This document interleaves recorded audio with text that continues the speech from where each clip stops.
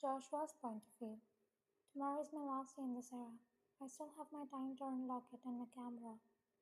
It isn't supposed to be in this timeline, meaning there are chances that I might go back to the modern era. But I don't want to.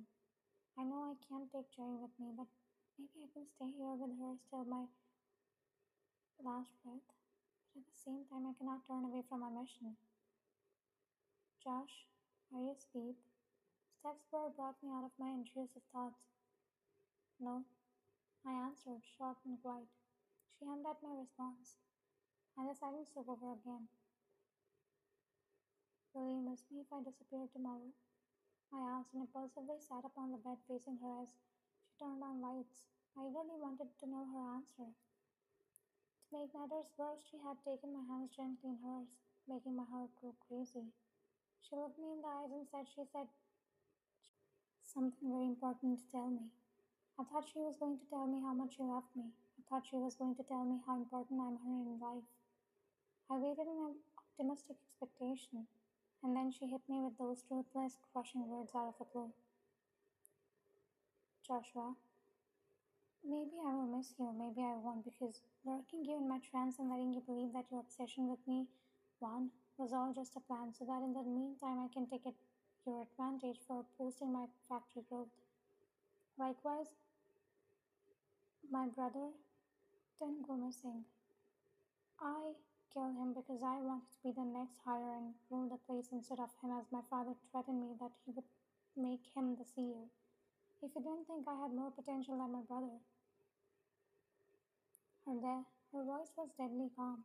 My stomach lurched. I caught my breath and my world stood still. Yes, when I look back, there had been red flags, but I had such total and absolute trust in her that it never entered my heart that she was being unfaithful. The times when she would avoid the love talks during cuddles or our day out, the strange excuses for never letting me talk to her father alone.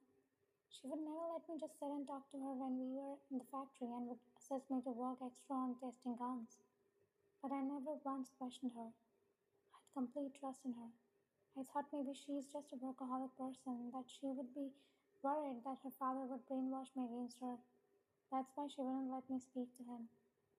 But now I know why she always used to shower me all her love at night only. I felt like an object, failure at that moment. I wasn't good enough for her.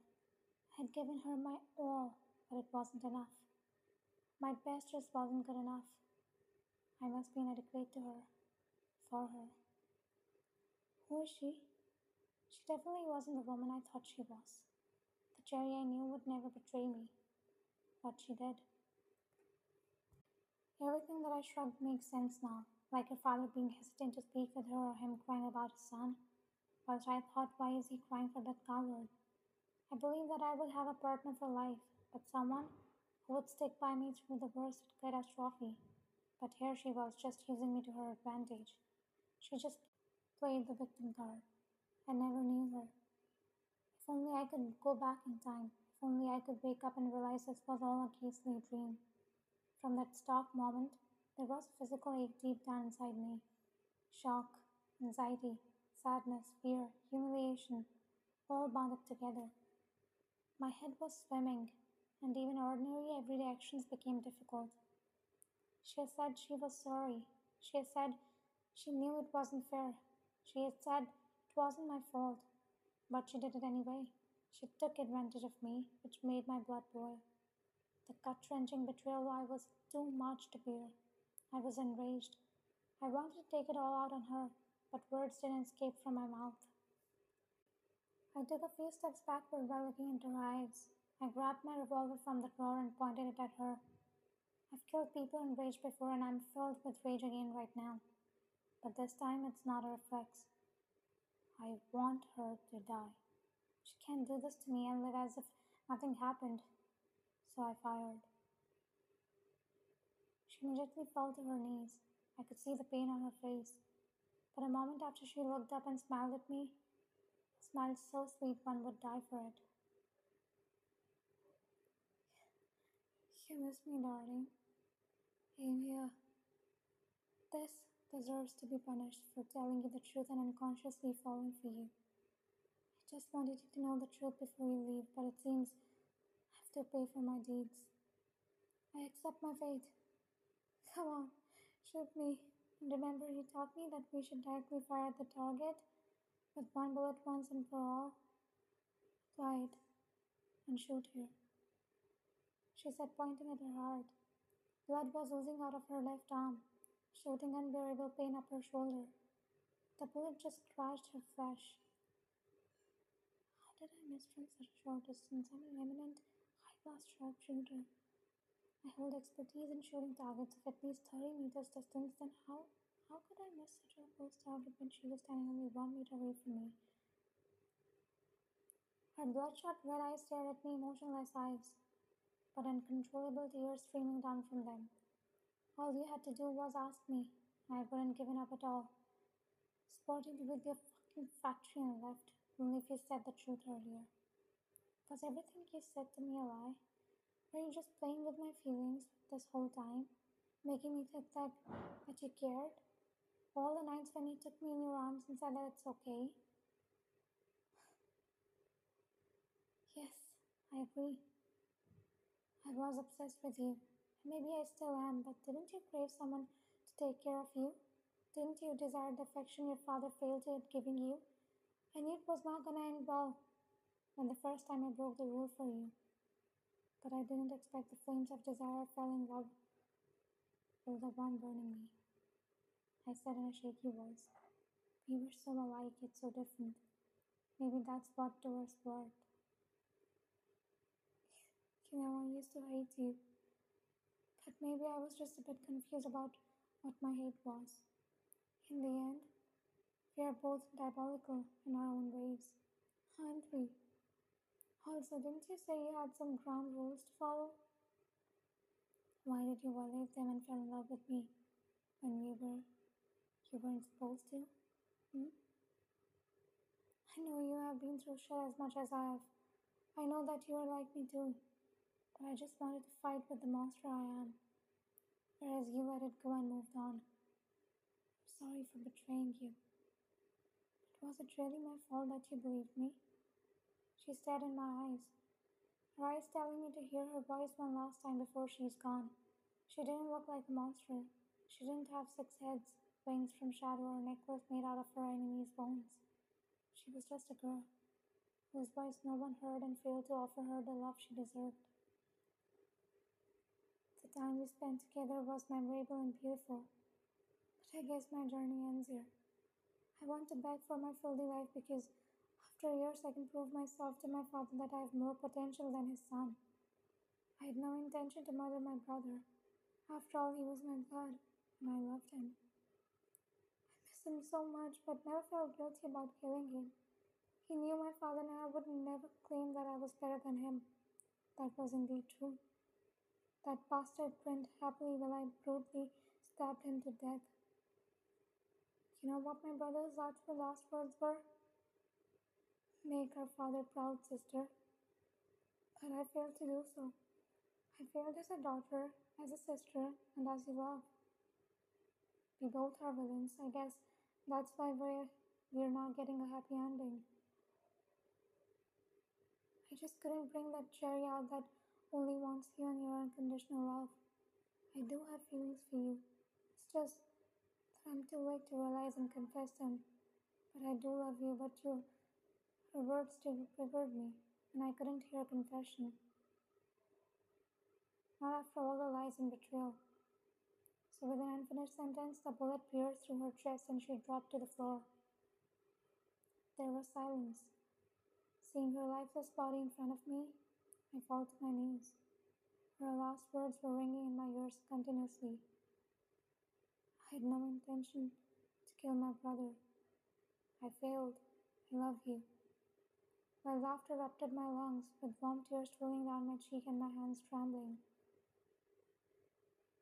My love for you wasn't strong enough to quench my thirst for revenge. I had to kill you for the betrayal you gave me, so I did. Love truly can kill you. So you should kill the love. After some time, Steph's father entered the room and panicked, seeing his daughter dead in the puddle of her own blood. When he tried to come closer to me, suddenly Steph's body started to fade away, and just like that, she disappeared, leaving her father and me with bewildered expressions. I hastily checked the nightstand drawer only to discover that my belongings that were here an hour ago were gone. Even the watch that I was wearing a few seconds ago vanished. I then realized that I'm imprisoned here perpetually.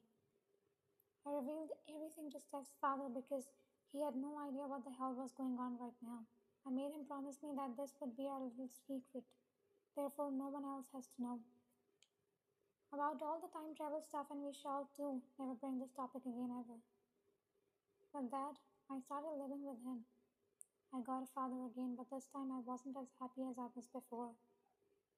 Now I have to take over a place in ruling over the country as all weapon manufacturing units are under my control. I stood high running the factory I loathed the most. Everyone else below me. Step was right. We are both villains. She was in my story, I will be in others. It's not always a right over the dark. Sometimes being consumed by darkness gives peace. Present day, author's point of view. 17th October, Greece, 2024.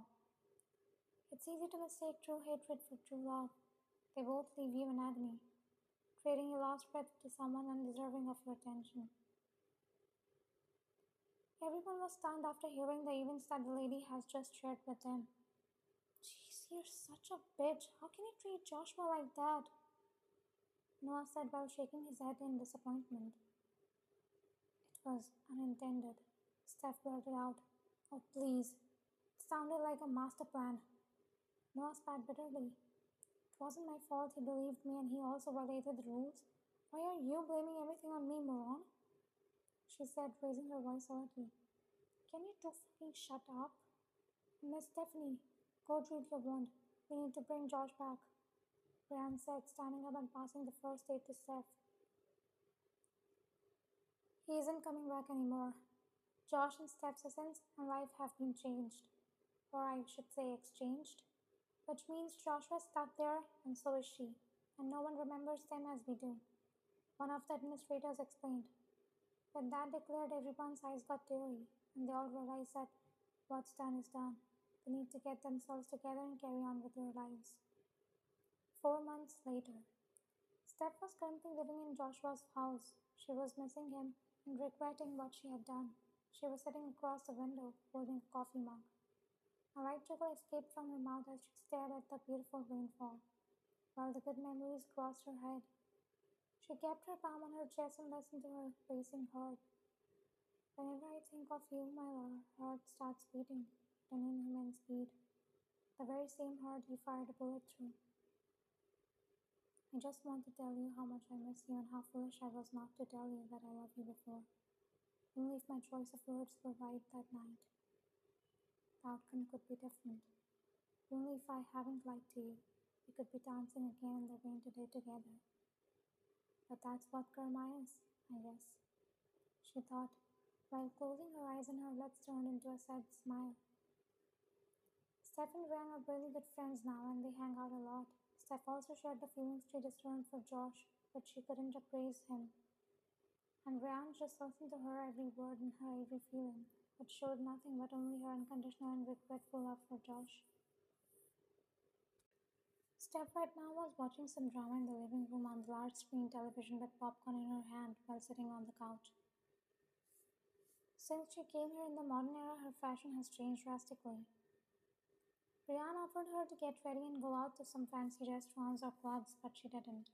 Whenever she exits the house, she always appears to be wearing an oversized pullover and sweatpants. She just gets dressed, approaches the mirror, and imagines what Joshua would say or do to her if she was here. Yes, that is how much she loves Joshua. The front door suddenly blasted open, disrupting Steph's drama. Ran stormed inside into his Josh's ex-house, which is now Steph's. He looked extremely furious and was followed by Noah and Lucas as well, as the three tall, instructive men approached Steph on the couch. Noah gave her a hostile expression that vividly said, I'ma rip your head off. Steph struggled to breathe as Rand suddenly clamped his fingers around her throat while staring intently into her soul. He tried to jerk his hands away, but it was futile. He tightened his hold on her throat the more she tried to escape. Then Lucas finally spoke. You were given the fucking opportunity to start over again and living a normal life once more, but you just proved that nobody can ever rely on you. Joshua was justifiable to kill you. What are you talking about? Steph said in between her gasps. Don't you dare attempt to play innocent. We obviously understand it's you who revealed all our information to the authorities concerning time travel. Brian yelled in her face while slamming her on the couch harshly. About that. Wait. Well, I slaughtered and built a wealthy family, but I was unaware of the local rules. The sheriff claimed that I would be crucified, so I informed them of our little secret. And guess what? They not only dismissed my punishment but also offered me a sizable sum of money in exchange for just showing them pictures of a capsule room. As a result, my insatiable ass succeeded, but don't worry, I remain silent about my identity and the location of this organization, so you guys are still secured. She responded, grinning serenely at each of the three males.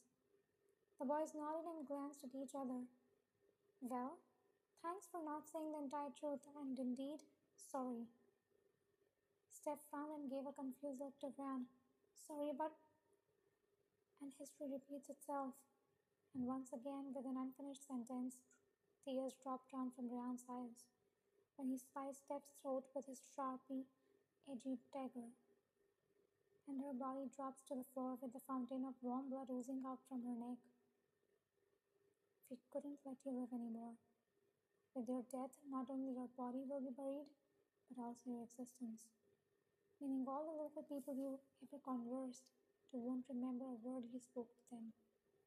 You're just protecting our organization because we love it just like you loved your factory. Therefore, no one will ever know about the mystery of Stephanie Wellington, also known as the Traveler from the Past.